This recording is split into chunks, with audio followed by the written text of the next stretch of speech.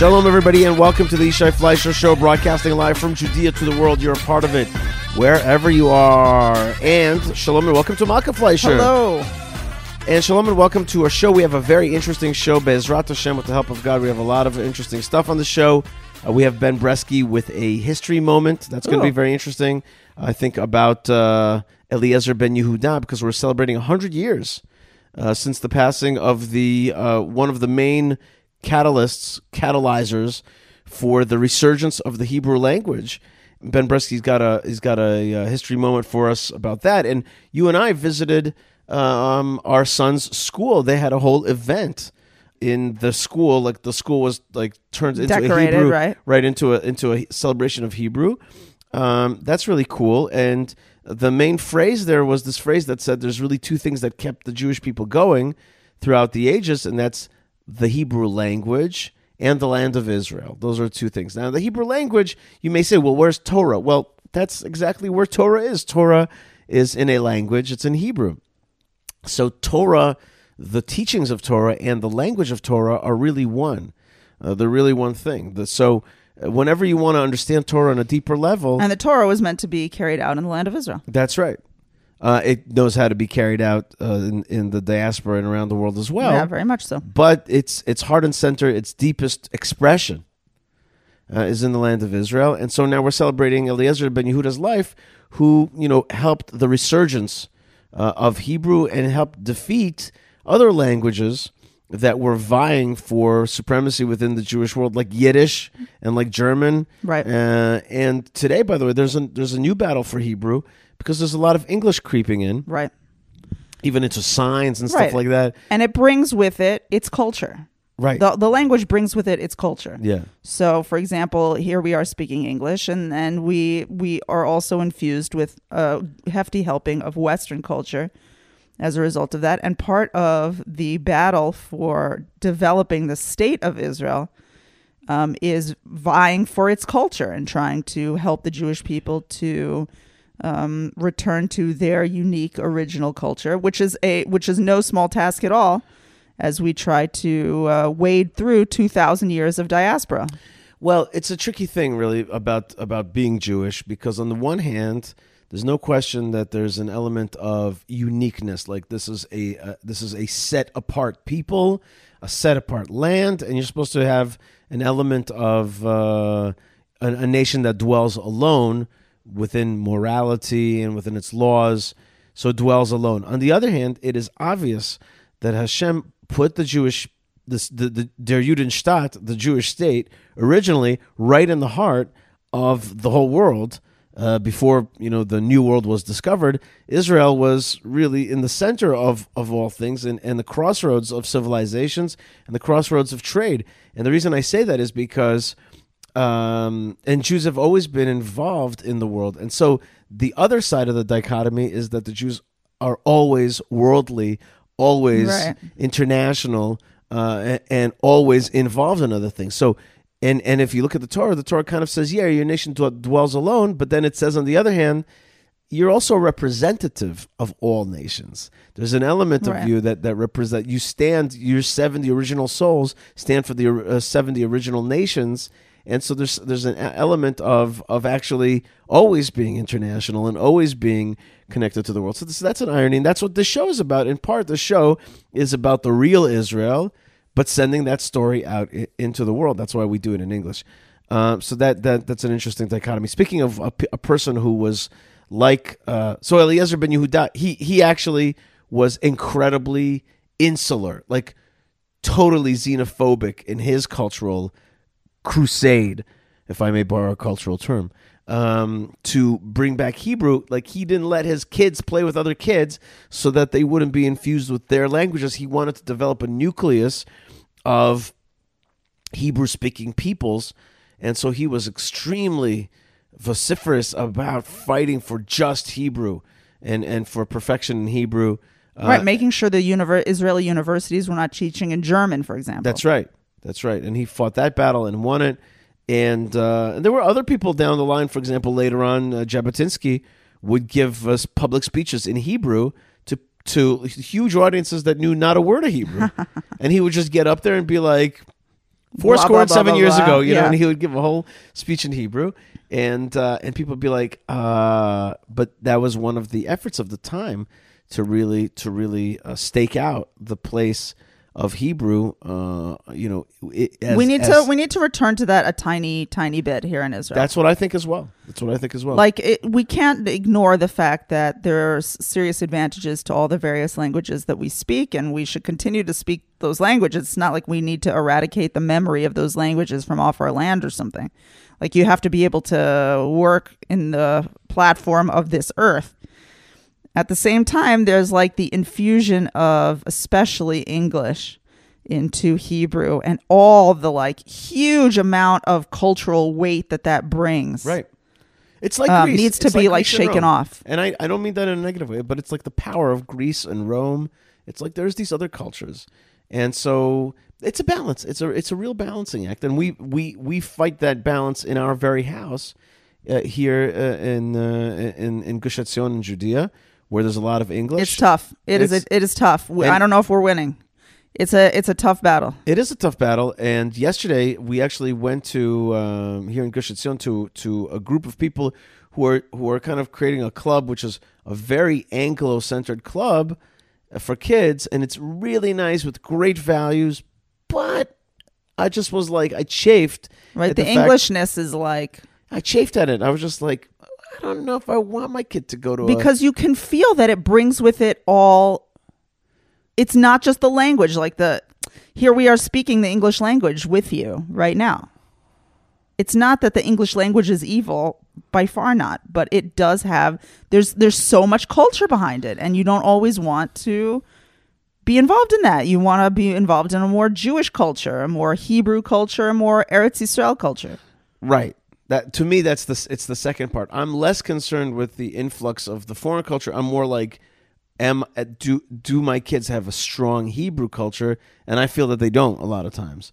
And that always, and I'm jealous of the people that I work with sometimes that have a strong Hebrew culture, and I see that their kids flourish because it is more organic to be in that Hebrew culture with this land, and I just see them being successful in that sense, and so I'm always jealous of that. I want to strengthen them. We actually have Hebrew tutoring for our kids, even though our kids were born in Israel, but they have lived within an Anglo sphere, and I'm happy that we have this like strengthening. And by the way, the kids, I'm very happy to see that they are not at all rebelling against that. They're like, good. I just wonder if it's actually working. It works. It works on whatever level it works. You know what I mean? It's like in a video game. It's like do just a little bit more power means. You know, it a lot. used to be that especially like the early 90s and for sure in the 80s and 70s, when Jews would make Aliyah from America, they would abandon English. Yes, that's right. And they would marry like local Israelis. No, they would marry Anglos, but they spoke to their kids in Hebrew. I mean, I don't the people. I can't think of anyone that I know who is two Anglo people married who speak Hebrew in the house. Hillel and Bina Fendel, Uri and Shelley Karzan, et cetera, et cetera. That's true. Those are two good examples. Yeah. But the examples I'm really thinking of are other people that I've met along the way who made Aliyah. They married like a native Israeli, and then that's it. Like, they never spoke English to their kids. Their kids don't really speak English. I know all different kinds. There's different kinds. But the bottom line is that today that is not considered a value. The big difference is the internet. The internet. That is the big difference. Even when I was here in yeshiva for and ended up being 4 years with yeshiva in the army, there was no way to even imbibe American culture. I remember that I had a radio tuner, and from time to time we would get Jordanian radio. And Jordanian radio would play Western music, and right, it would and be like, oh my God, a little Bon Jovi there. Oh my God, you know. And it was just like a taste. Right. And they would be like, and now we are going to play one of our favorites from Bon Jovi. Right. And this is a dedication to Ahmed Al Shakira. Living on the prayer. Yeah, but they would be like, and they were also dedicated to somebody. It's like Ahmed is dedicating it to Fatima from Amman. And here is Bon Jovi, Living on a Prayer. And it would be like that. We'd be like, yes. Yeah, because after so long, you finally like encountered something Right, recognizable from the foreign country that you came from. Right, that's right. Well, Ishai, speaking of the internet, that's a really funny segue that you didn't even realize you were making. I have such a weird little news item for you. Go. From Calculist. Calculist, it's an Israeli financial paper. Right, which is this report. According to the Global Internet Value Index, Israel has the world's best value for money for internet. What does that mean? I don't know. It says the index was created by ranking 117 countries and territories based on the speed to affordability ratios of fixed broadband internet and mobile internet. Oh, so we have value, we have fast internet relatively, and At a good price. At a good price. We actually, you and I, But isn't that funny? Of the world. Yeah, that is funny and a little surprising. It is surprising given. I'm surprised. I would think some European countries. I would think the United States. The United States is when it comes to internet. It's okay. It's good, but it's not like some parts of it are like a little slow to totally wire and develop and make everything fast. Although by the way, I've seen a big change, and I think that today's service in America is very good. But that's interesting that you say that. We actually recently got fiber optic in the house. And it really has sped up things, and that's been a lot of fun. And we switched companies, and we found a better company. It says here that the index has marked Israel with a certain score, which is 9 times higher than the global average. Wow. Meaning Israelis get their internet for a much fairer price compared to other countries. Okay, well, Baruch Hashem. That is nice to know that there's something that we are getting cheaper. Right. Yeah, not a lot of stuff do we get cheaper around here. That's For a true. second, it was eggs. You guys in the United States, I know, and around the world are like sweating over your eggs. Eggs became really expensive. Baruch Hashem. You know what else is but Israel for a second, our eggs were not so expensive. And we're just like, fertility treatment. Israel's much cheaper. Well, it's subsidized. Subsidized, that's right. So Baruch Hashem for that. So you can have your eggs and your fertility and your internet, and then and that way you grow. And of course, you know what else is really cheaper here? Speaking to God is like a local call around here. You just kind of like turn your eyes up to the heavens and you're like chatting with the Lord. It's like you could feel it. It's a local call around here. Well, another good piece of news out of Israel actually is that according to a poll measured by Gallup by an organization called Hologic, the 2021 Hologic Global Women's Health Index ranked Israel as the 9th overall in women's health in the world. Mm-hmm. The Israeli women are the 9th healthiest in the world, and it says here second for life expectancy. Right, that's a known thing. Israelis have long life. True. And that's even with some of the horrible obstacles we face in terms of security. Yeah, no, but those are Baruch Hashem small numbers. The big numbers are people living and dying, and we have a high life expectancy, and I think you could chalk it up to the Mediterranean diet, or you could chalk it up to this and that. But I really think that it's Mishamayim. I think it's from Hashem. He gives us our full life here. The show. So we just started telling you, Malka, that this show has Ben Bresky's history moment.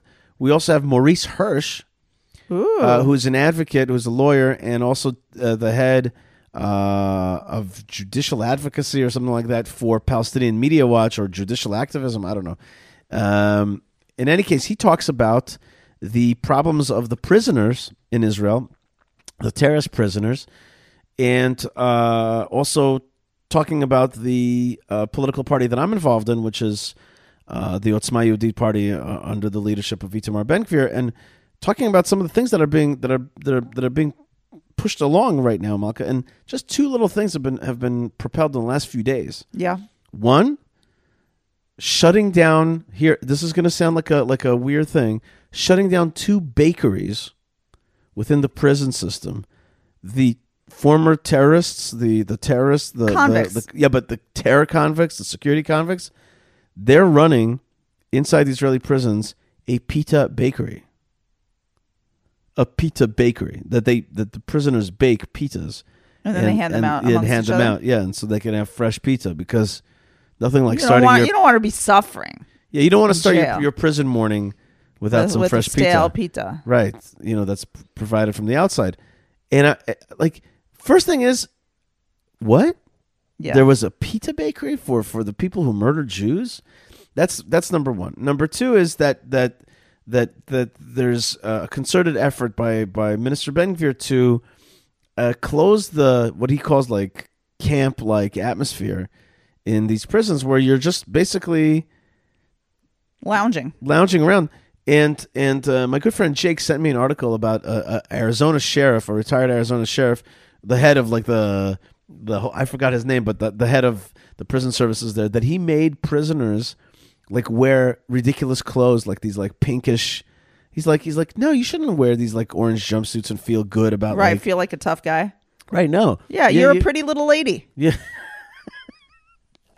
But the point is that Ben-Gvir is like, this is wrong. These people did a really bad thing, and what we should have is the death penalty for them. But in absence of that, like, prison is not supposed to be fun, right? Prison is not supposed to be like, okay, if I kill these Jews, worst comes to worst, I get shot. But if I don't get shot, then I'll make it to prison. If I make it to prison, that just means that I'll study, I'll hang out. Hang out with fellow. My wife will visit me anyway. Right. So that's not right. That is not right. The other thing is, Minister Ben-Gvir went into the office that gives you permits to get a gun license. Mm-hmm. That gets you the gun license office. Yeah, and there's like a huge backlog. There's like 17,000 people in from backlog. Last year. Like it's a huge backlog. And he asked, "How many people a day do you guys clear?" They're like 4. 4? Yeah, they're like 4. And he's like, I'm going to shut this whole thing down. Today he announced that they are doubling that office's capacity and to blah 8? blah.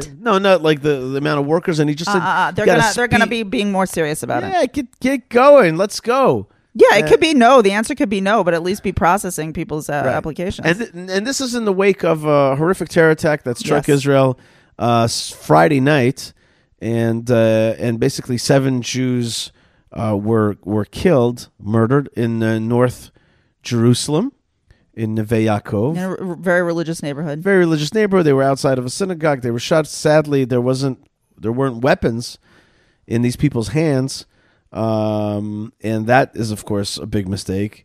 You got to have guns because the guns in the last many terror attacks, the large majority, the overwhelming majority of terrorists have been stopped by civilians with guns. And that's just like or off-duty soldiers. Right. Well, but every civilian. I'm just saying, it's people. It's not like a police officer or like a soldier who's standing guard somewhere. Right. It's like people walking around. That's right. And it's very important. It's very important, and it's part of the Israeli ethos. Right. It's part of being an Israeli. Part of being an Israeli is having a gun, and shooting the bad guy dead. All right, so that's that. And you know what else? So we have Maurice Hirsch talking about the prisoners and their situation. By the way, we still have injured from the terror attack this last week. Yes. And everybody should be praying. That's right. We have a guy, we have an officer from a different attack. Right. Because there was actually 4 attacks in the same day. Nadav Chaim ben Irit Chaya. He should have a refuah shlema. And he actually was shot in the stomach. He shot back. That's right. And he stopped this 13-year-old with a gun. Yeah, 13-year-old with a gun. Oh my God. That's another thing. You got to put the guns in the right people's hands. You got to take away the guns. Well, there's a huge black market of weapons in the Palestinian Authority. Not just also in Israeli Arab cities. Right. Okay, so that's that. And then we're going to have Rav Mike Feuermacher. We're going to talk about the Man and Haman. That's what that part of the show is about. It's about It's about the Manna and Haman. The Man and Haman. That's what it is. And there's a relationship between those two things.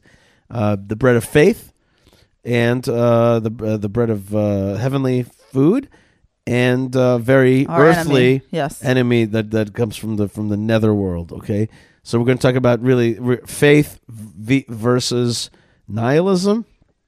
And as understood in this week's Torah portion. Maka, one more thing today is that today is also the memorial day for Ilan Ramon, right? Who was one of Israel's great fighter pilots, who fought in the Osirak bombing in Iraq, and then blew up sadly was Israel's first astronaut, and then when the Columbia shuttle re-entered, it was destroyed over Texas, I think. And sadly, we lost Ilan Ramon.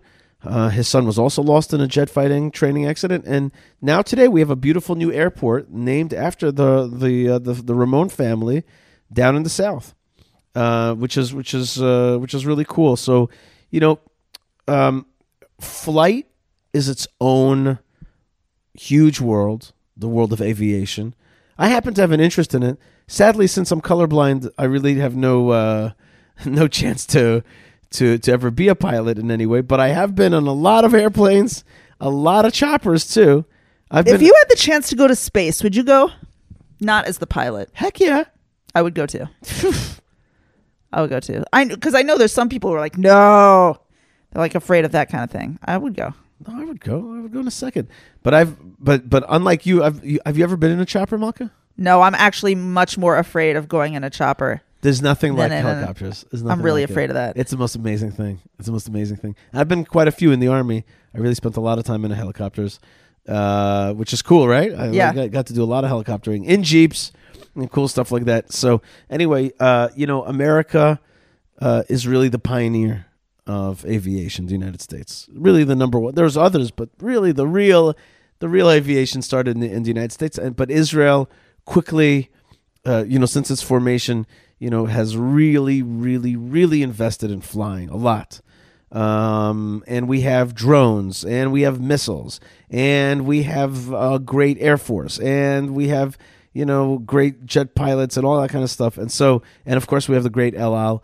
And so today, I guess today is like a day to also not just think about Ilan Ramon, but also to think about Israeli aviation. So that's also something today. And another sad piece of news, lastly, is that there was months ago there was this axe massacre in Elad. Right. This was months ago, 9 months ago. Now, for the last 9 months, a man, Shimon Ma'atuf, 75 years old, has been fighting for his life for the last 9 months. 9 months. 9 months. It's a long time. And to succumb to his injuries today really breaks your heart. Really breaks your heart.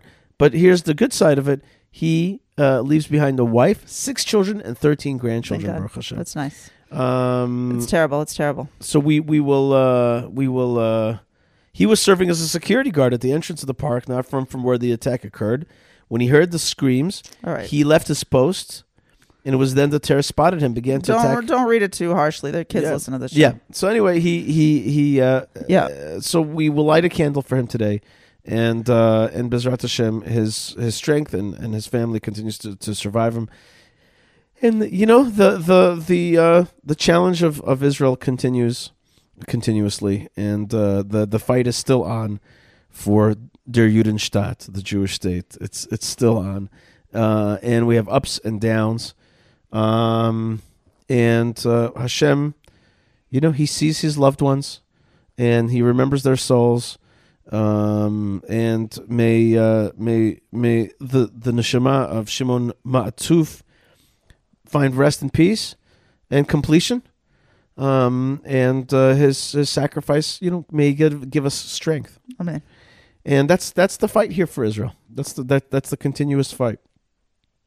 So, Malka, we have a long and illustrious show up ahead, and I want to thank you very much for being with us. But before I let you go, Malka, I do want to thank also the folks that make this show happen, including the good folks at Prohibition Pickle.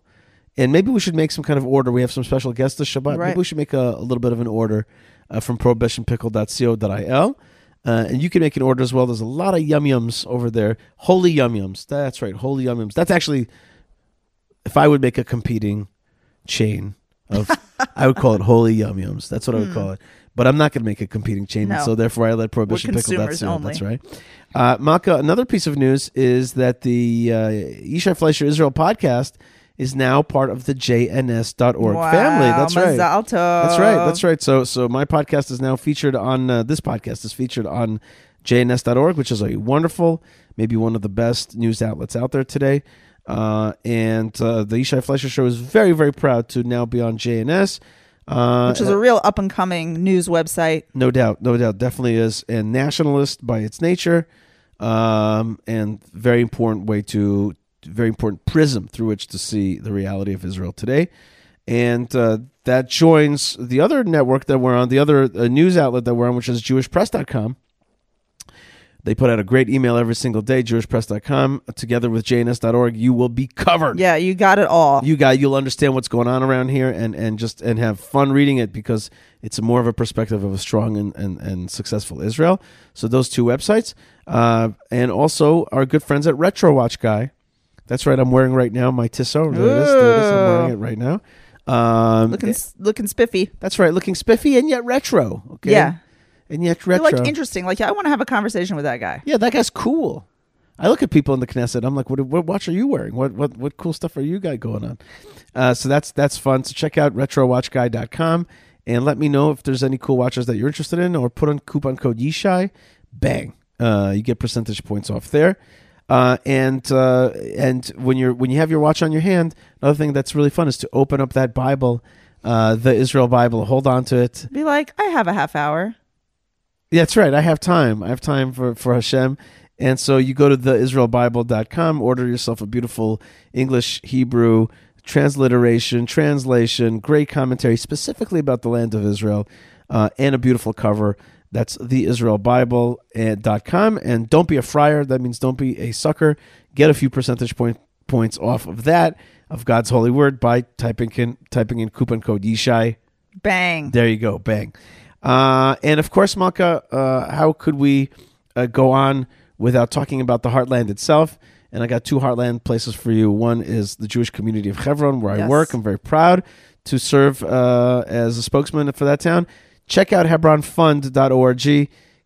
Keep the forefathers and mothers strong, and you will be blessed. So that's HebronFund.org. And check out our tours with the immutable Rabbi Simcha Hachbaum.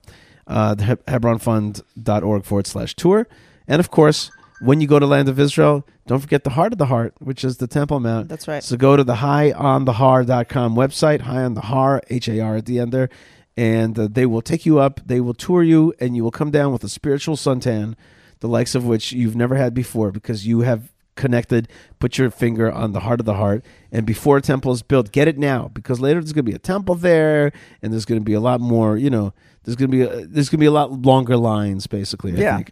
So get in early, grab it, Go up in holiness, and prepare according to the laws. That's right. High in the Heart will guide you, will direct you, and will inform you, and will bring you to God's holy mountain. That's pretty cool. So that's the folks that support the show, Malka, and of course the folks that support the show are folks like you guys out there who make all the difference and are connected. So please let other people know about the show by giving us a high amount of stars, 5 stars if you don't mind, on your podcast systems. Share it and write a comment. Write a tiny comment like "Yay!" and that's already winky face. That's right. Winky face will already help the cause. We have a great show coming up right now. Let's go to Maurice Hirsch and his explanations. This is going to be great. I sat at the Knesset with Maurice, and we talked about prisoners and how Israel needs to deal with them. Here we go. Malka, thank you very much, and Shabbat Shalom. Thank you. Shabbat Shalom.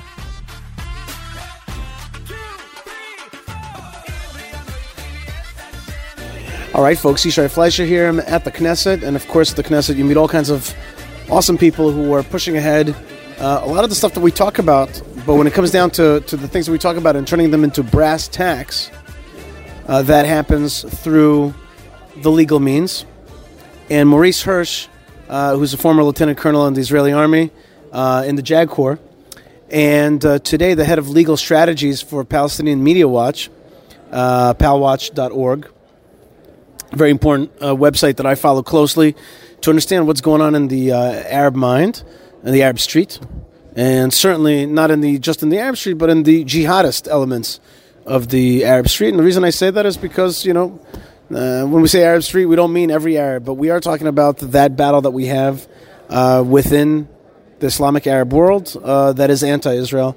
And Maurice Hirsch, we got 2 issues to talk about today. First thing is you just showed me a tweet put out by Palestinian Media Watch about potential prisoners flare up within the Israeli prison system. And I asked you, I said, what is it? And I ask you again now, when prisoners strike, when prisoners want to fight against their imprisoners, what can they do? What do they do? And how do you stop them from doing it? So the prisoners really have a wide spectrum of measures that they can invoke, starting with basic violence, really taking their mattresses, taking their blankets and burning them. They know that eventually will replace everything, so they don't mind burning everything, burning the cells in which they sleep, burning the ping pong tables that they use, the books that they read. So that's the basic level. The next level really is physical violence and planning attacks against the guards that we've also seen in the past. And then there's their personal acts of what they call defiance. It's stupidity, but they call it defiance. And that's hunger strikes. What do you do when a prisoner goes on hunger strike? So in Israel, we unfortunately have a history of giving in to the hunger strikers when they're terrorists and letting them go. But really, almost 7 years ago... Letting them go what, free? Letting them go free. Let them go free. It's like the guy is in jail because he committed violence. Now he's threatening with violence against himself, and now I'm going to give in to it? That doesn't make sense. And I can hear, and just before you answer, I just want to say, I hear the collective groan of my listeners saying, just let them starve, and I don't mean that in a harsh way, like they should all die, but like if you're a terrorist and you've been convicted of violent crime and you're now doing another violent crime, what am I supposed to keep stopping you? Go ahead, do a violent crime against yourself. How do you answer that? So those who have been released weren't convicted terrorists, but rather terrorists being held in administrative detention, which in and of itself is a measure that has not a small amount of problems and really complexities. So the choice has always been made to allow them to go free, especially when the terrorist organizations that they came from, threatened to fire missiles at Israel's civilian population if those terrorists die in jail. So by letting them die... but isn't that just terrorism yet again? Of course it's terrorism, but by letting them die, we are indirectly... possibly endangering the lives of Israelis, whereas on the other hand, they've been released at the stage where they've been 60 and 70 and 80 and 90 and 100 days on hunger strike. These people are really a sack of bones, and their personal danger that they pose is already much limited from that. Well, you start eating again, you get back to yourself now. Well, so you generally get back relatively quickly. You gain weight back.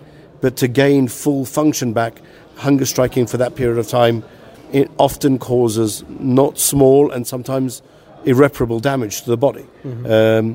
So we have seen terrorists coming back time after time and hunger striking time after time, but in many cases we haven't seen those hunger strikers going back to terrorism and back into jail. All right, so how do you deal with hunger strikers? Okay, again, for me, I still am not sure that I'm convinced by your argument that hunger strikers should be, that they pose a threat, because in the end, the threats are, the threats will always come from one quarter or another with terrorists, and I thought we're not supposed to negotiate with them. But okay, but you have a different perspective. How do you deal, in your mind, with terror hunger strikers? So what Israel did already in 2015 was to pass an amendment to the prisons law, which allowed the prison service to force feed the hunger strikers in a case where their death would pose a danger to public security and the security of Israel. Exactly what I described before. If their death would lead to the firing of missiles, then we won't let you go, but we're going to tie you down and force feed you. That was the solution that we found. And force feed doesn't mean you feed them with food. It means you give them an IV. You hold them down and you put an IV with minerals and liquids and salt into their body, and that's it. You're not sticking a tube down their throat. Right. You're not trying to fatten up a goose here. Right. That's not the idea. So that's the capability that we have. Sadly, even though the law was approved even by Israel's Supreme Court. And that isn't shocking, because the idea of force feeding hunger striking prisoners is something which is used in many different countries around the world. We're not unique in that situation. We're not unique in the position of having hunger striking prisoners. we are unfortunately unique in the fact that we never use the means and the measures that we actually fought to pass in legislation and that the Supreme Court actually approved, and instead we just revert to releasing the terrorists instead. I want to tell you that I'm a big fan of yours, but I've noticed that from time to time, I'm not sure exactly I agree with that particular thing. I agree with a lot of what you do. I'm a big fan of your work, but I'm not certain I agree with you because I feel, on the other hand, maybe if you let them die, then they'll see that is not a useful tactic. Okay, they'll shoot missiles that one time, but be like, no, that is not. We don't succumb to that terrorism. Don't for a minute confuse what my personal opinion is with what Israel does. I advocated actively for the death sentence to be used more often. I would lock any hunger striking prisoner in a cell with only one window and do a barbecue every single hour of the day outside of that window. Let him enjoy the great smell of the barbecuing meat, and just let him suffer until he says, "Oh, please give me a lamb chop." I would just throw them into the cell with him. That's fine. That's right. Okay. Well, you give me a great transition into the next issue, which is you said that you have advocated for laws of the death penalty.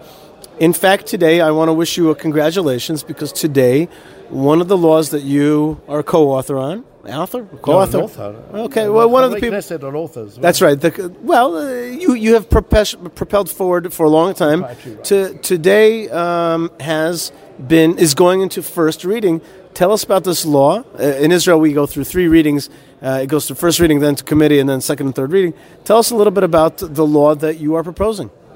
So as part of the Palestinian Authority's pay-for-slay policy, where they pay cash rewards to terrorists in prison, they pay an additional bonus to Israeli Arabs who are involved in terrorism. If you're a citizen of Israel, you get your basic salary from the PA, plus an extra addition of 500 shekel. If you're just a resident, then you get a bonus of 300 shekel. In that manner, the Palestinian Authority directly incentivizes Israeli Arabs to participate in Palestinian terrorism against Israel, right? So once we'd seen that program and we realized that this is really a tremendous financial incentive for terror, we sat and thought, how do we neutralize really entirely that incentive? And what we came up with was an idea like this. The Palestinian Authority sees the terrorists as their soldiers. The terrorists themselves, including the Israeli Arabs, see themselves as soldiers of the Palestinians.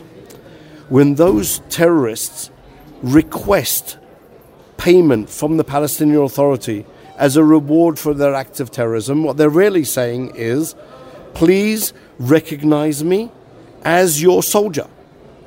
And when the Palestinian Authority pays them the salaries and pays them the bonuses, they say, you know what? We recognize you as our soldier. So if you're a soldier of a foreign and hostile army, then you are seen as someone who has waived their right to Israeli citizenship or Israeli residency. There are, just to tell the story, there are 12 different countries in Europe where just joining a foreign army, not necessarily a hostile foreign army, is sufficient basis for cancelling citizenship.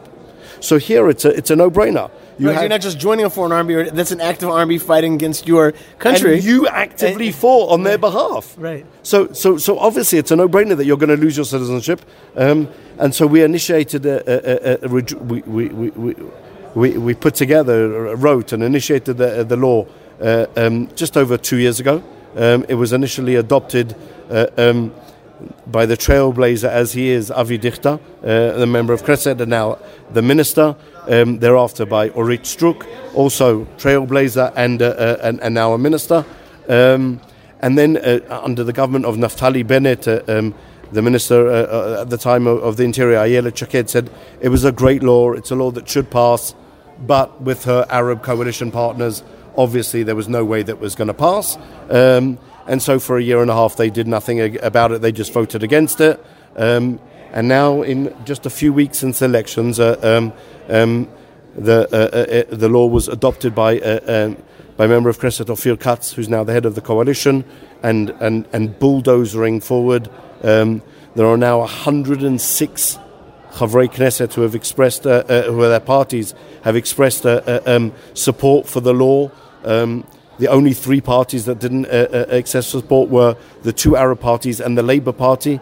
The Labour Party were waiting to hear what the recommendation of the Shabak was, and the Shabak last week said, well, we're obviously clearly in favour of this. So we expect the Labour Party to join. So we expect to see every one of the non-Arab Israel-hating parties to support the law, and potentially we'll have a law that will pass with 110 people supporting against just the votes of the terror-supporting Arab parties. There really is a move towards starting to recognize the enemy for what he is, and to take away citizenship or to expel. There's these discussions right now, kind of bringing it back to a basic sedition and treason type of thinking about people who are in your country who are against you, and within the realization that within our country there are no-go zones, there are serious jihadist elements, pockets that have not only are they within our land, but even within our state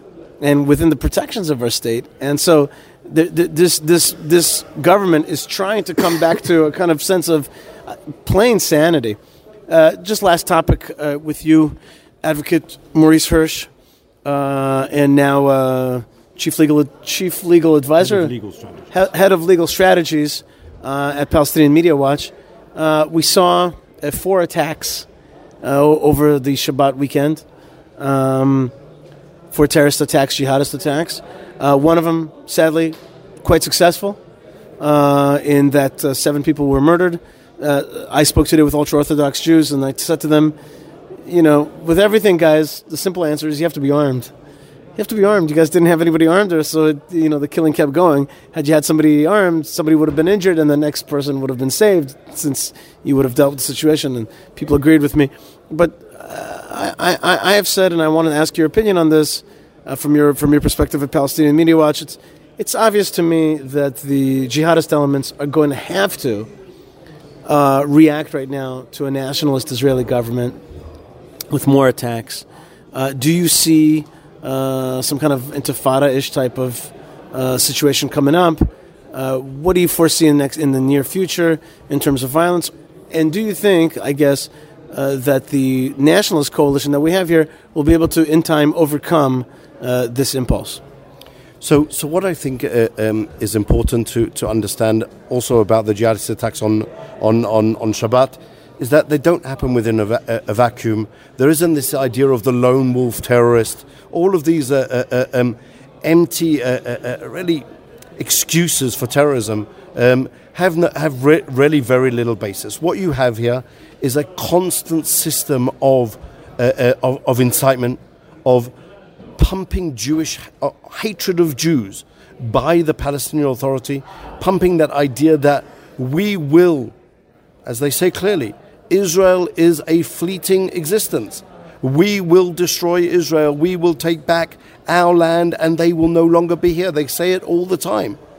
And so that feeds into this whole idea of incitement constantly. That's what they do. When the Ministry of Religious Affairs in the PA sent out its directive to the imams in the mosques, what should they talk about on their Friday sermons before the attack? They say, talk about the martyrs in Jenin, these holy souls who were murdered by the Jews, and this by is the Zionist occupation army. By the Zionist occupation army. That hatred is there all the time. Mm-hmm. And so obviously that is something that is happening irrespective of, and this is a common mistake, and it's something which really the West is playing on, and definitely the West liberal Israel-hating media is playing on. It's all because of the right-wing government. No, it's not. The Arabs hated us 6 months ago. They hated us a year ago. They were trying to murder us then. They just got lucky now. It happened to be that they just got lucky now. That's just the way that it is. The Lions Den terror groups in Jenin didn't start under the right-wing government. It started under the most left-wing government that Israel has had in 3 decades, with the participation of an Arab party, of a Muslim Brotherhood party in the coalition. That's when it started. And this idea that Itamar Ben-Gvir, the right-wing minister and member of Knesset, he's the one who's responsible, that's just a lie. That is an excuse to go and murder Jews. Right. And that has to be understood.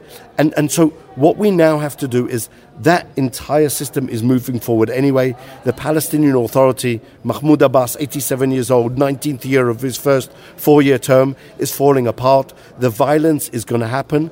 We need to be proactive and lead in defining is what is going to be the existence. Not allow the terrorists to lead us by the nose. We need to make the decisions. We need to make the decision that the Palestinian Authority, for example, has ceased to exist. It ceased to exist when Gaza was taken by Hamas in 2007. It ceased to exist when Mahmoud Abbas failed to hold ever elections. It ceased to exist when the PLO really dominated and took over the PA. It doesn't exist anymore. They don't control even the areas in Judea and Samaria. We just have to accept that reality and to say to the world, this is the picture. It no longer exists. Not only that, they also incite violence, they incite terror, they incite hatred, they pay financial rewards to murder Jews. They are the equivalent, with only the small exception of the gas chambers of the Third Reich. There is not much difference between them. Jews they portray as, in the same way, as insects, as animals that are destroying humanity.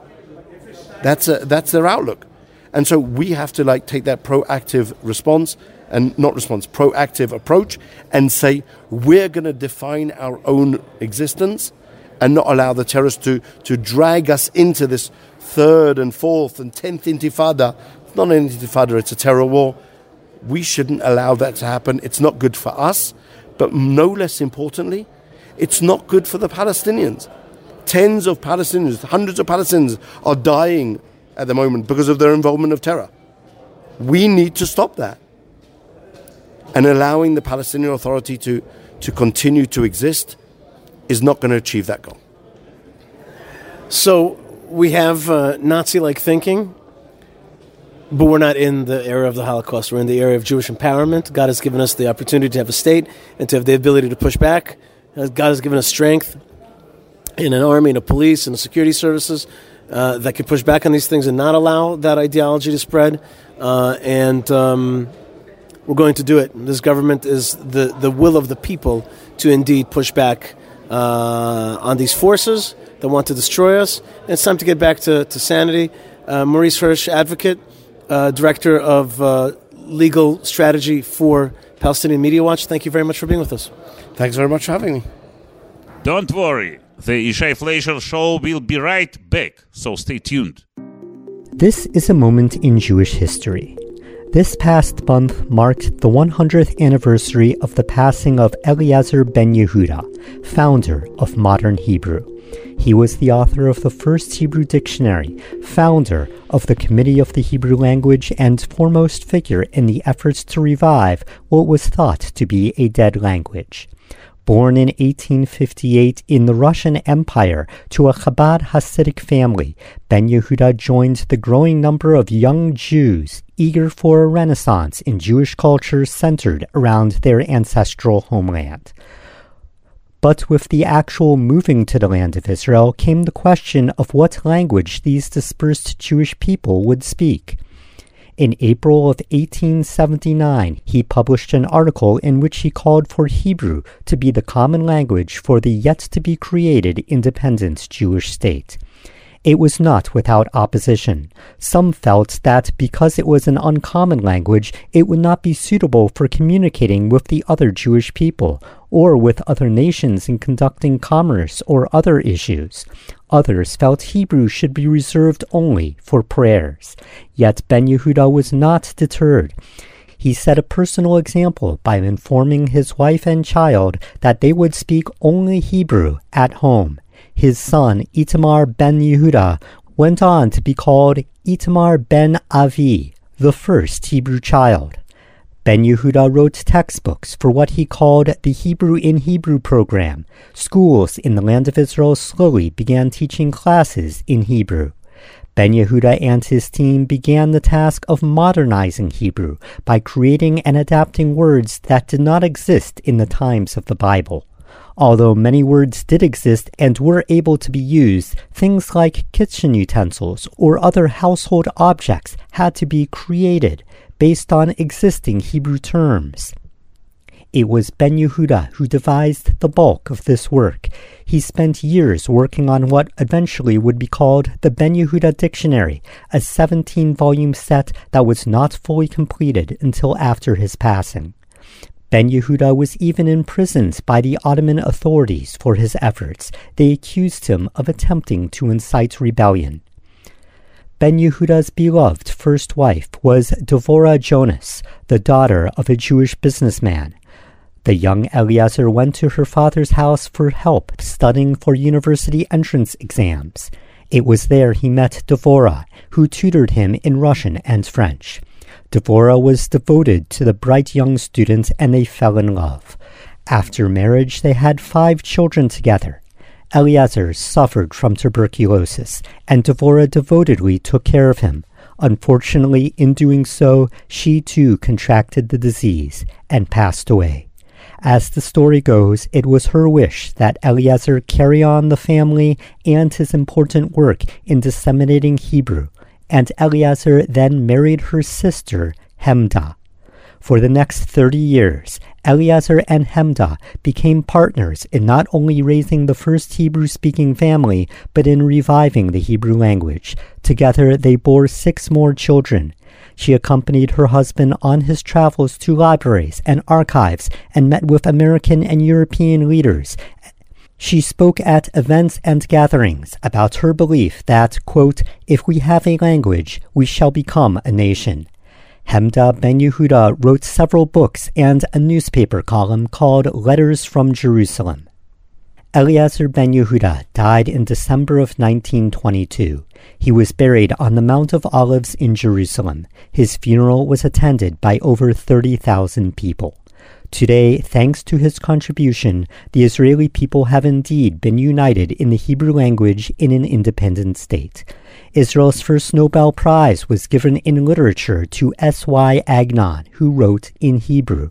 There are now countless books, plays, films, poems, and more written in Hebrew. Doctors and scientists speak and write about the latest technology in the language originally spoken by the prophets of the Bible, using modern terminology developed by Eliezer ben Yehuda. Ben Yehuda wrote in his memoirs, I fell in love with the Hebrew tongue as a living language. This love was a great and all-consuming fire that the torrent of life could not extinguish, and it was the love of Hebrew that saved me from the danger which awaited me on the next step of my new life. This has been a Moment in Jewish History brought to you by Ben Bresky. To reach me, you can email bbresky@gmail.com. That's bbresky@gmail.com. All right, everybody, shalom, and welcome to the Yishai Fleischer Show. And we are indeed live, which is a little bit surprising, given that there is some serious rain out there in the land of Israel. And at least in these parts, the internet and electricity tends to go on and off and wreak havoc on the regular broadcasts because of this rain. But so far, so good. And I'm not alone. I'm joined by Rav Mike Foy. Rav Mike, shalom, and welcome to the show.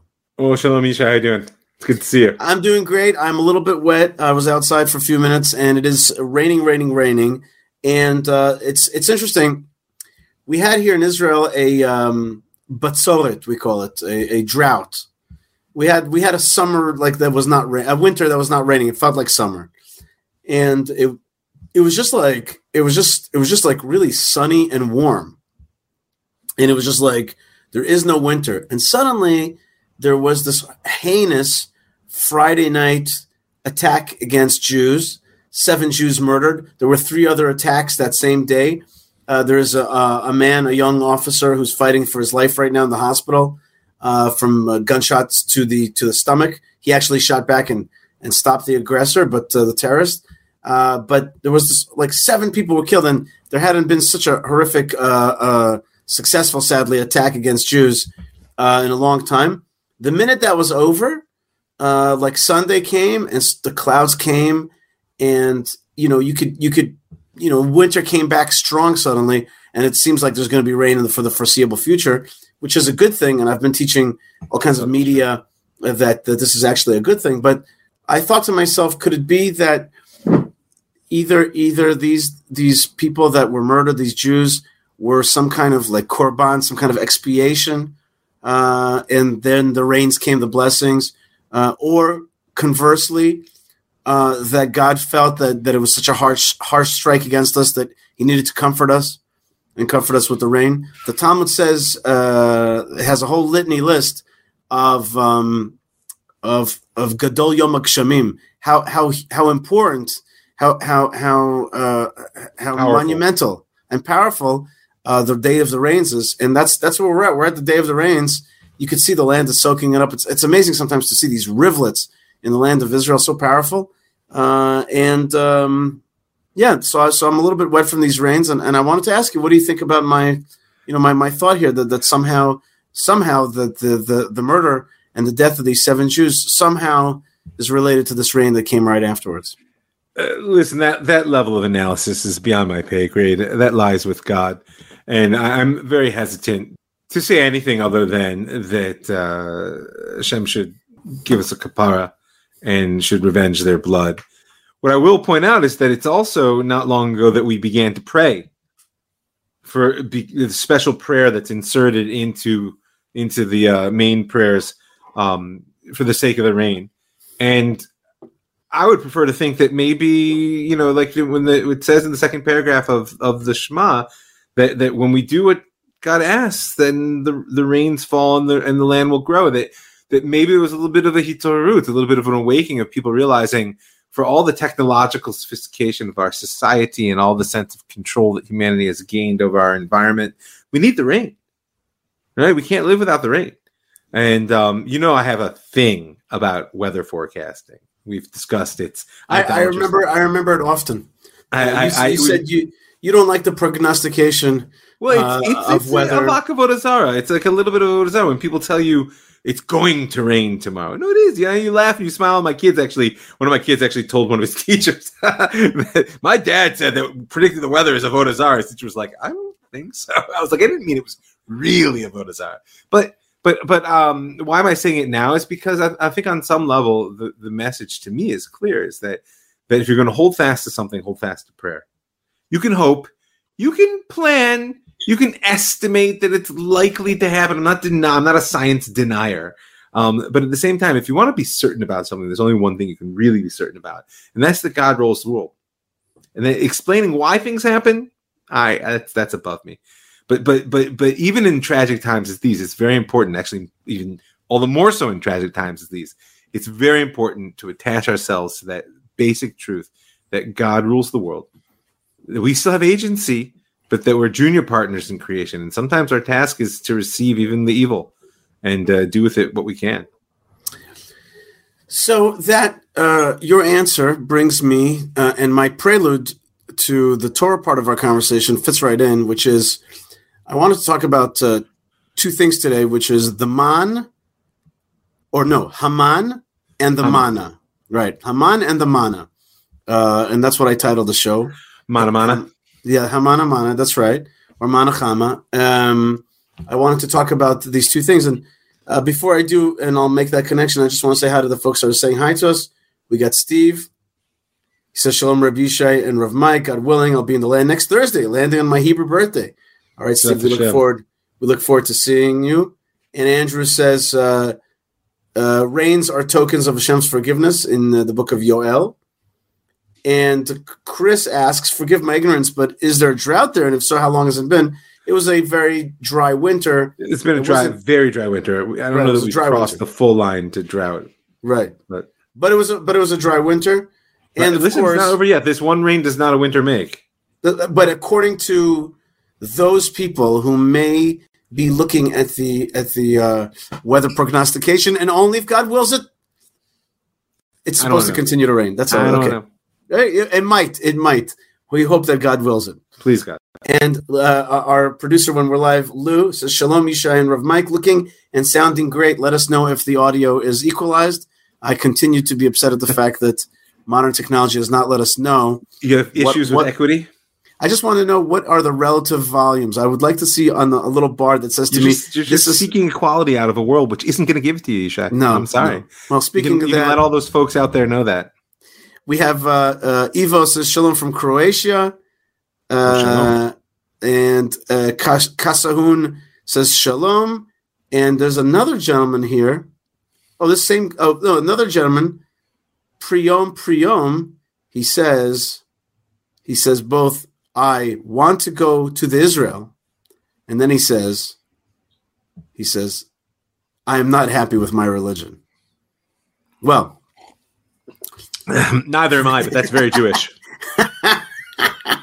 Who said you were supposed to be happy? God never said you were supposed to be happy. Yeah, we don't have a religion. We have a Torah and a faith, and so if anything, the religion is a little bit confining, but the Torah is right. That's right, and you could you're allowed to kvetch. You're allowed to kvetch, and you're allowed to. Your favorite kvetch is in this week's parsha. There are many kvetches. Which kvetch are you referring to? Matitzakalai? There were no graves in Egypt. That's right. Take us all the way to the sea to die. That was the moment of Jewish real ironic humor. Jackie Mason's soul came into the world. Jackie Mason and Mel Brooks and even what's his name, and even Seinfeld, the whole thing. I could see Seinfeld being there. I could totally see Seinfeld at the sea. Seinfeld at the sea. I could see that. I could call the show Seinfeld at the sea. I could see Woody Allen. Yeah, Woody Allen. I could see Seinfeld being like, "What? There was no." I can't do his voice, but like, "What? There were no graves in Egypt." I could so see him just being there, being that guy. But indeed, that's in this week's Torah portion. But I want to focus a little bit right now on the manna. I don't think we've in the past discussed the manna. So we just talked about rain, and the manna is related to meteorological, not meteorological, weather. It's related to precipitation, especially more to frost and snow. There's a lot of relationship between that. Dew, but also frost. It's got a few different places where it kind of lays out that it was like a white type of. It's got a rain connection too, because it's mamtir lachem. That's right. Right. So there's something about it, and then there's something about the manna, which is like, it's like rain, it's like dew, it's like snow. It comes from the heaven. God provides it for you. You wake up in the morning, and there it is, and you pray for it. And then there's a connection between that and welfare and making a living, and God, supplying your needs. And this week's Torah portion has this whole story about the manna, and the manna is this heavenly bread, and you're supposed to eat it. It's exactly what you deserve, and it's exactly what you need. No more, no less. No more, no less. To the point that, but the sages kind of tell us, well, if you were really righteous, it just showed up right at your doorstep. But if you were a little less righteous, you gotta have to walk a little bit to get it. That's right. And you couldn't take more than you needed, and if you did, it would kind of like rot, especially if you try to take it and if you try to hoard it and leave it till morning. God's like, no, it's not like that. Work that way. Right. This is not. It's not exactly capitalism. It's more like, I'm going to give you what you need. From each according to their ability, to each according to their need. Dare I say? Yeah, but it's God who's got Marx in our parsha. We got Jackie Mason in our parsha. What more do you need? Yeah, we got them all. Jews. We got them all. And so I wanted to ask you about the manna now. And one last thought about the manna, which is a certain portion of it was put in a jar and was saved inside the tent of meeting, inside the ark, or maybe next to the ark. There's some differences. There's some disagreement where exactly it was maintained. Most people say it was within the ark, I think. Is that right? Most people agreed that it had a little shelf in the ark. I think that's what I learned. No, it wasn't like that. I think it's a machloket, like you said. I don't know if it's Right. Yeah. but- And anyway, whatever it is, it was kept so you would see it when it no longer showed up. You'd be like, "Oh my God, there's the manna." You had to see it sometimes. It would be kept in the Holy of Holies, but it was on display. It was like a museum piece. God, this is like I think it's the first museum piece because God's like, keep this and show it to people. and show it. Yeah. I mean, show it. and the question becomes why, and I think that goes to the heart of the message that God gives with the man. I mean, God says, "I'm going to rain down bread from heaven." Everybody's going to go out and get their daily portion. Right? In order to test, are they going to hold by my Torah or not?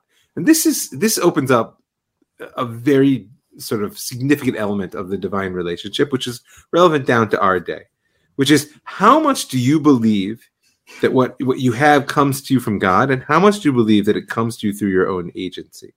Mm-hmm. Right? This is a very big challenge. Because on one hand, the Torah teaches us that we should do hishtadlut. We need to make effort in life. We're partners with God in all aspects of creation. You can't just sit on your tush and do nothing and God's going to give to you. On the other hand, the ultimate sin in relationship to God is kochi ve'otzim mi'adi asa le'tachal lezeh. It was the power of my hand and my own strength that brought me all this wealth and power.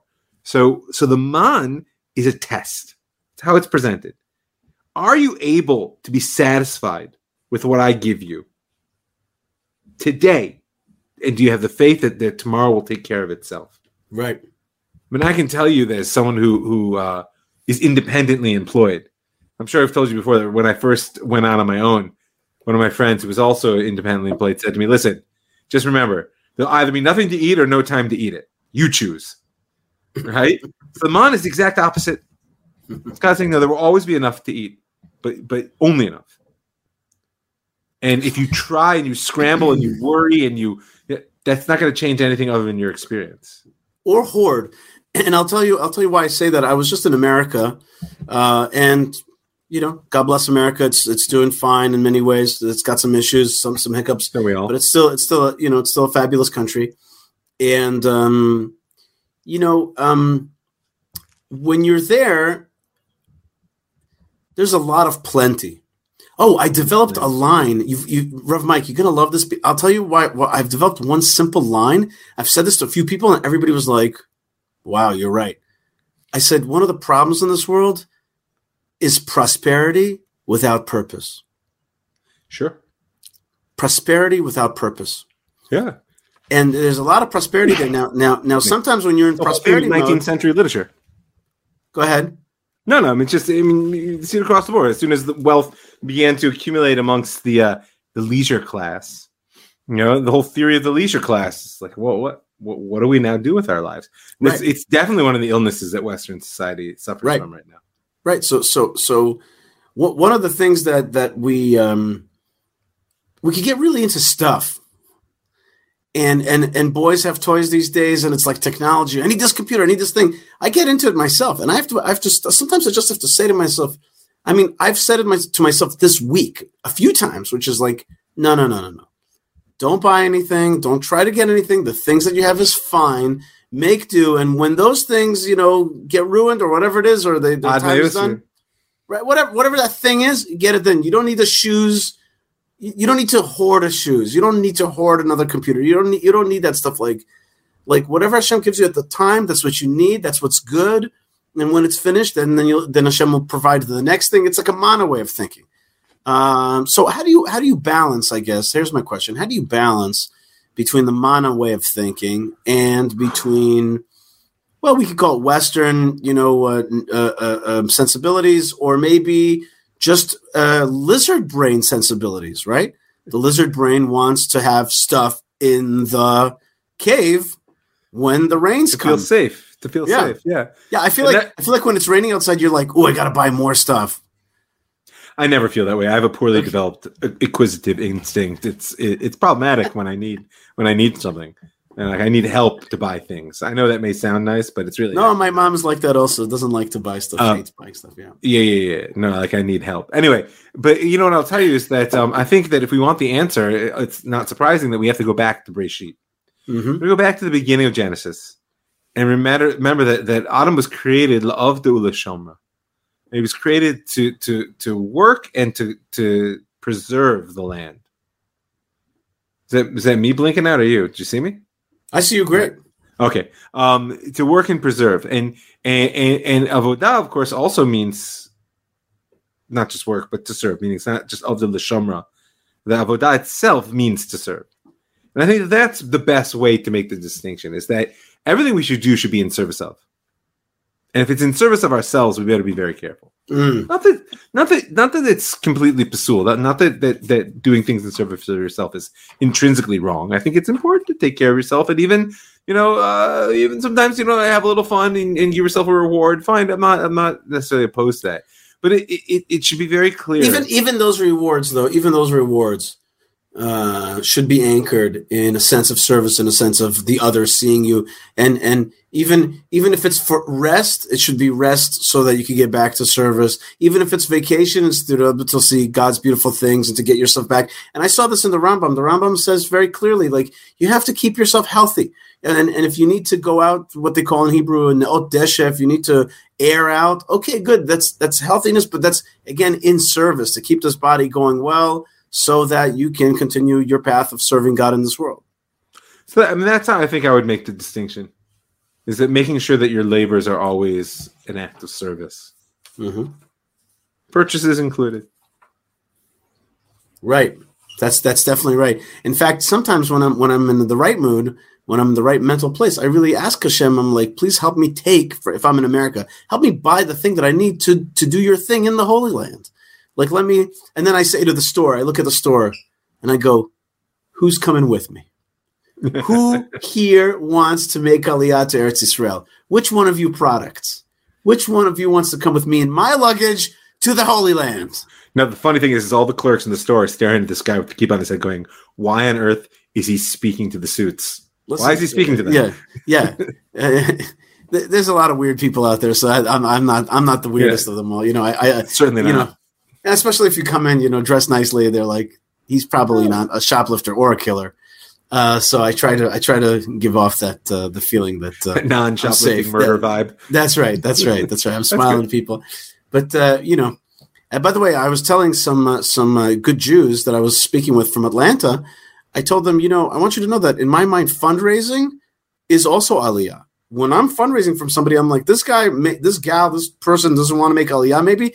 But part of him does. And so his money, that is his blood, sweat, and tears, wants to come to the land of Israel. So come on with me. Come on to the good land. There's a part of you that's coming to the good land. I really believe that if you start thinking that way, you see a person, he's giving you his $100, that $100 wants to go to Israel. That's a part of him that wants to go to Israel. I'm willing to do that for anybody out there. You be in touch with me. I will take part of you to the land of Israel. That's right. That's right. You just let me know. That's right. That's right. And there are easy ways. No part too big, no part too small. That's right. And in fact, this is a good time to plug the fact that you have Rav Mike's spiritual counseling, which is being used. Some of our listeners are indeed told me that they reached out to you and they need some help making some decisions and thinking, maybe even about that very thing that we're talking about, which is going to the good land, going home. Who knows? So that's definitely some special counseling, and that's found at ravmike.com and jewishstory.co. Right. Both will lead you in the path of knowledge and greater connectivity with the self and with the other, with Hashem, with God Almighty. So that's there.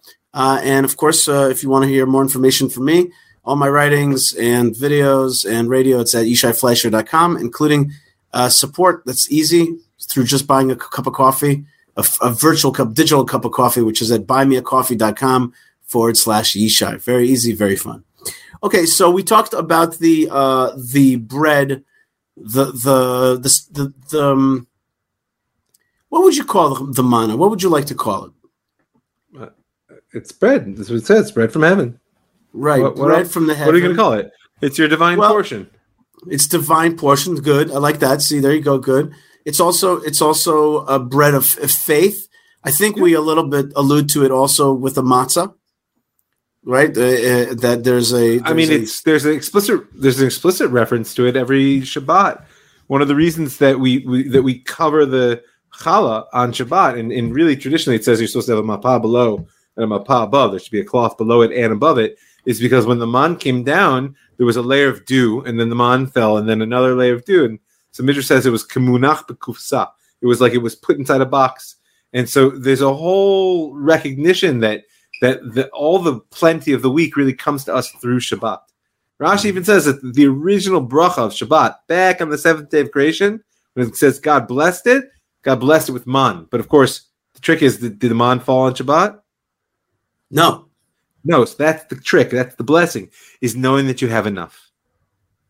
Which is, of course, that sense of sovav, sviut, of satisfaction, is the greatest blessing.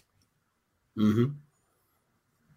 And that also, by the way, that's another issue about eating, which is, can we extract more from the very food that we eat by chewing slower, by being more mindful, by trying to release more of the energy that's stored within food, the spiritual energy, and basically digesting it spiritually better, and therefore kind of getting more spiritual power out of the food, releasing the spirit, the whatever energies need to be released, and breaking it down in a more what's the word? What do they call it? More efficient, in a more spiritually efficient way. I mean, physically speaking, even. We waste an enormous amount of food that we even eat, much less what we don't. Right, but when you're mindful about eating, and you do, and so I call this the what did I give it a name, but I forgot now. Which is like when you make spiritual eating, and a thing I do sometimes. It's rare and it's hard. You cannot do it for more than a few bites, and if you can, let me know if you could do it. But basically, for example, my wife served us some corn tonight. So if you can imagine the corn and where it came from and how many trucks and things it took to get to you, and then you can imagine that corn growing, and you can imagine that the sun from millions of miles away is radiating its energy on it, and you can imagine the water from the heavens, and you can imagine the farmer. And then if you could go deeper and imagine its genetic makeup and how it grew, and the stuff that it took out of the soil. And then you imagine the earth, and you really do all this stuff, and you imagine that God really created all of this for you to this moment eat this piece of corn, so that you can extract the energy from this corn to continue to do the service of God. And you do that with every bite, and you do like a think out for your eating is like totally different. You're like, whoa. And it's very powerful, and you lose weight and you look great. Okay. But meals take significantly longer. Yeah, they took a lot longer, and I can't do it for more than like 5 minutes, really. But like, if you can do it, and just really, I mean, if you do it really for 5 minutes, the rest of your meal is like in a different place. I believe but you really have to meditate on every chewing and everything, and you're like, it's like a. Yeah, I came up with it. I forgot the name. If you want to come up with a name, write me an email, yishai@yishaifleischer.com. The spiritual kosher diet, the the Manna diet. Let's call it the meditative chew. That's right. Chews for Jews. That's sorry. I'm gonna stop now. It's late. So now, it's not a coincidence that there is another Haman. Which is Haman. In Hebrew, the Manna is man, or Haman, the man.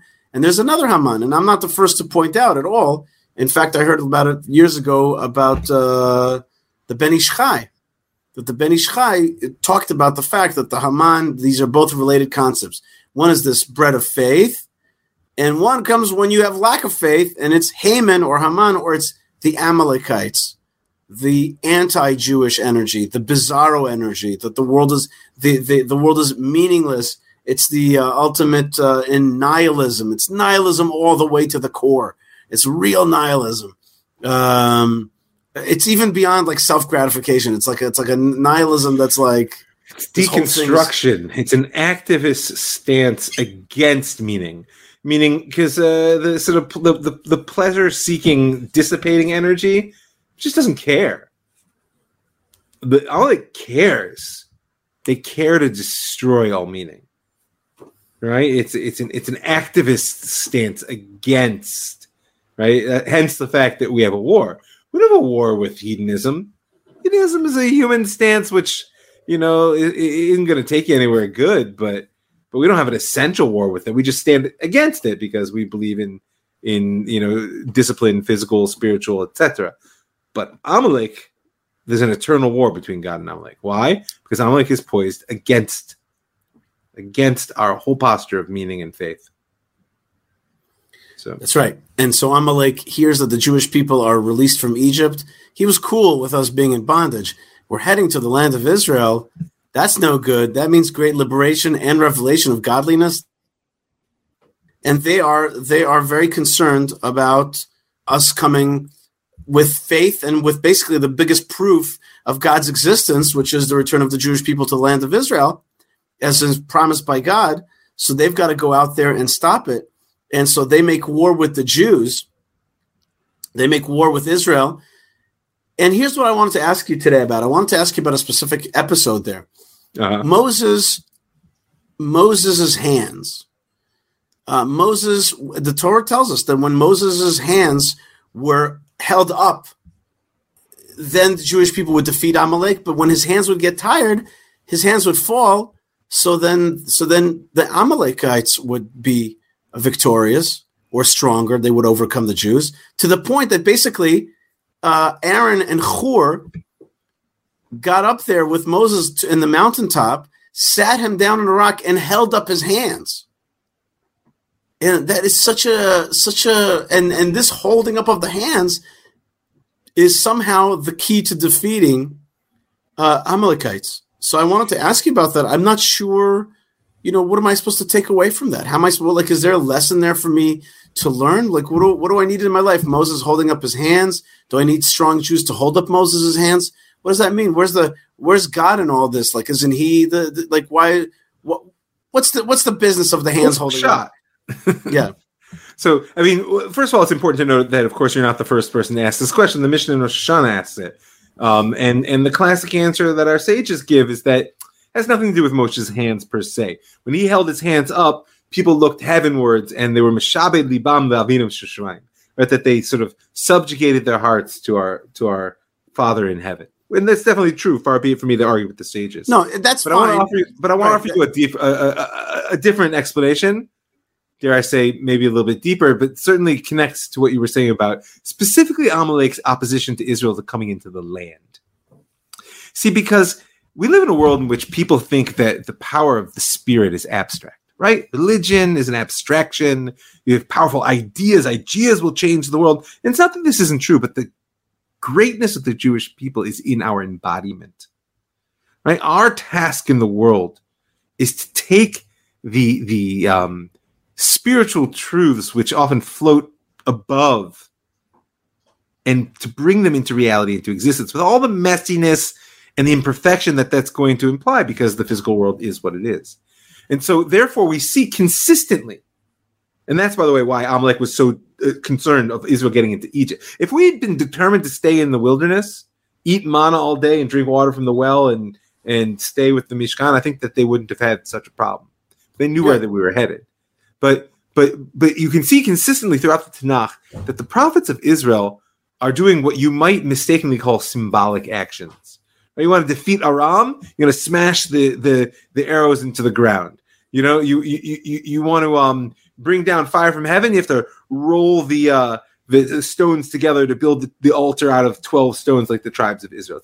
Moshe's hands have to actually physically be lifted up, not just because it's a symbol that inspires people to subjugate their hearts to God, which is also true, but because the primary message when fighting Amalek is that the world is not an abstraction, that the physical world is the divine plane, that God created this world for us to act within, and that our job as Jews is to sanctify this world and to not give in to all the places where Amalek catches us, because our lives aren't perfect.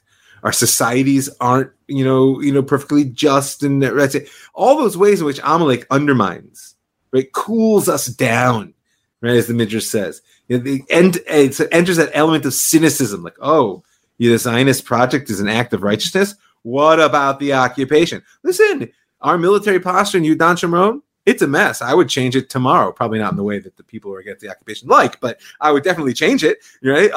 But those elements don't undermine the reality of the sanctity of what we're doing. It's we're actually striving to show people you can live holiness in the world. And that's why it was so important that Moshe not just teach them about God, but that he actually hold his hands up saying, you can reach heaven.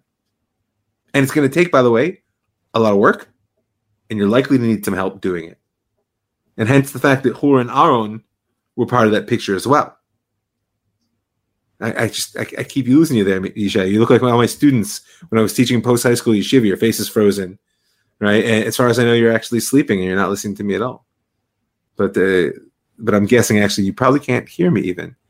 This is my opportunity to tell all the juicy secrets. I know. Oh, he's back now. I'll stop. Go ahead. No, I was just joking. I couldn't tell you. Could you hear me that whole time or no? No, I didn't. Just now, I just heard. I just told all the people everything I know about you, so I guess you'll have to listen to the show later. But I very much like what you were saying. So that you're saying that like the Moses holding hands is like a proof that the fight has to be in this world and in this with this physicality, and it's an expression of it. It's not just a proof about something else. It is itself. That's why it says Yedei Moshe Emunah, which is the first noun usage. That's the first time we get the word emunah, right? Mm-hmm. What does that mean? It means his hands itself, as some of the commentators say, their steadfastness in the face of the reality is that his arms got so heavy somebody had to help him. But his steadfastness in the face of physical reality, knowing that in the end that it's the vehicle for God's will, that is emunah, not some abstract belief which can't manifest in the world. That's not the Jewish definition of emunah. Interesting, very interesting. And this is not the first time, by the way, that we see that Moses' hands go up in the air sometimes. Same thing when he came out of the Egyptian castle, praying for Pharaoh. So he held his hands up to the heavens.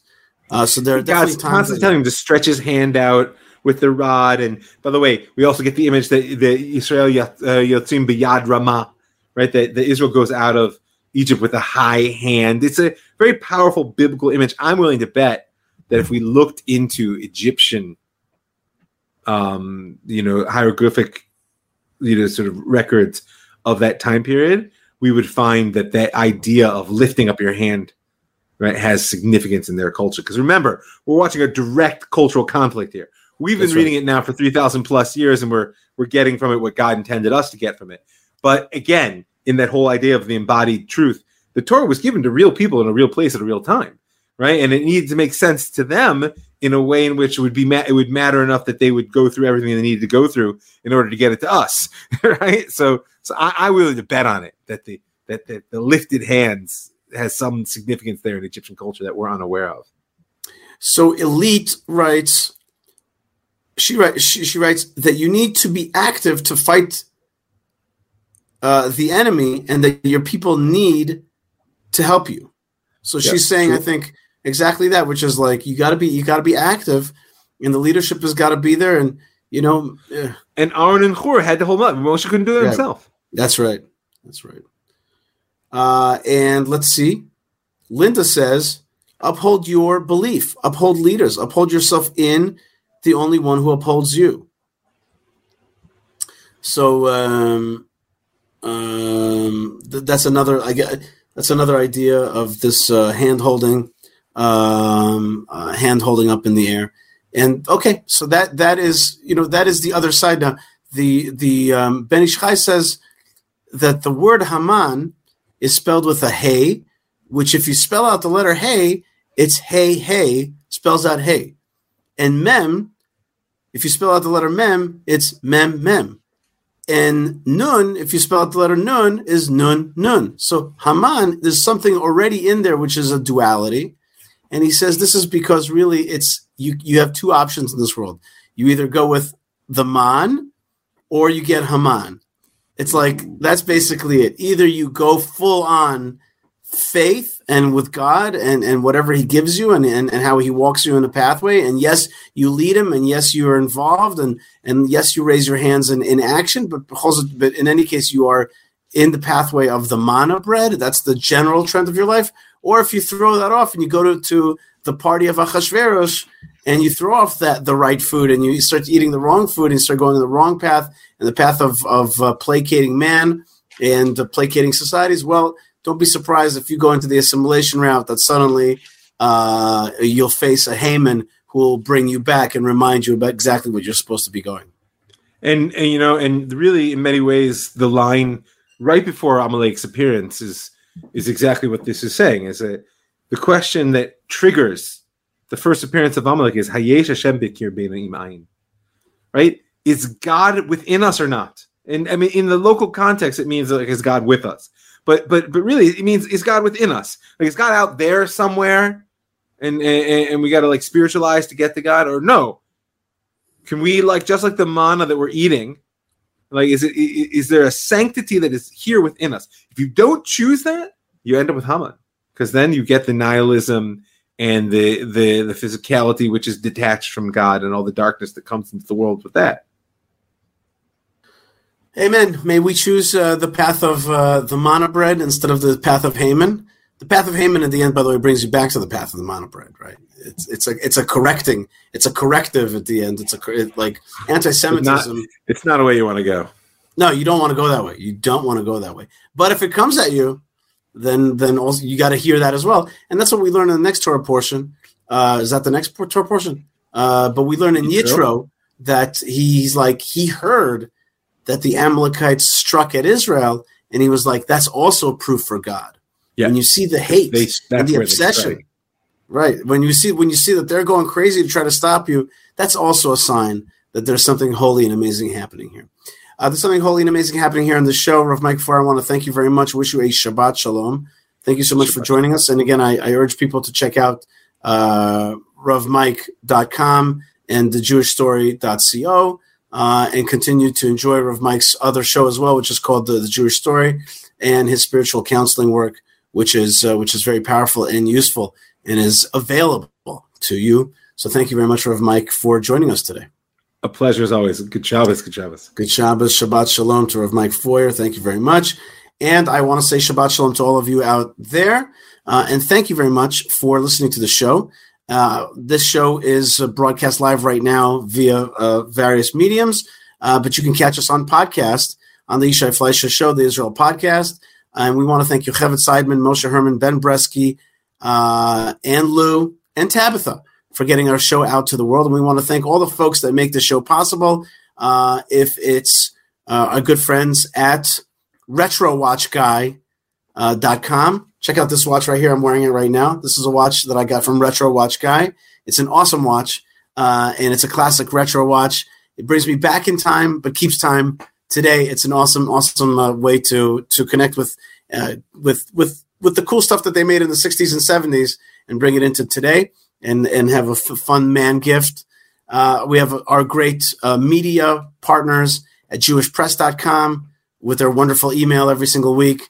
The Jewish Express, that emails every day.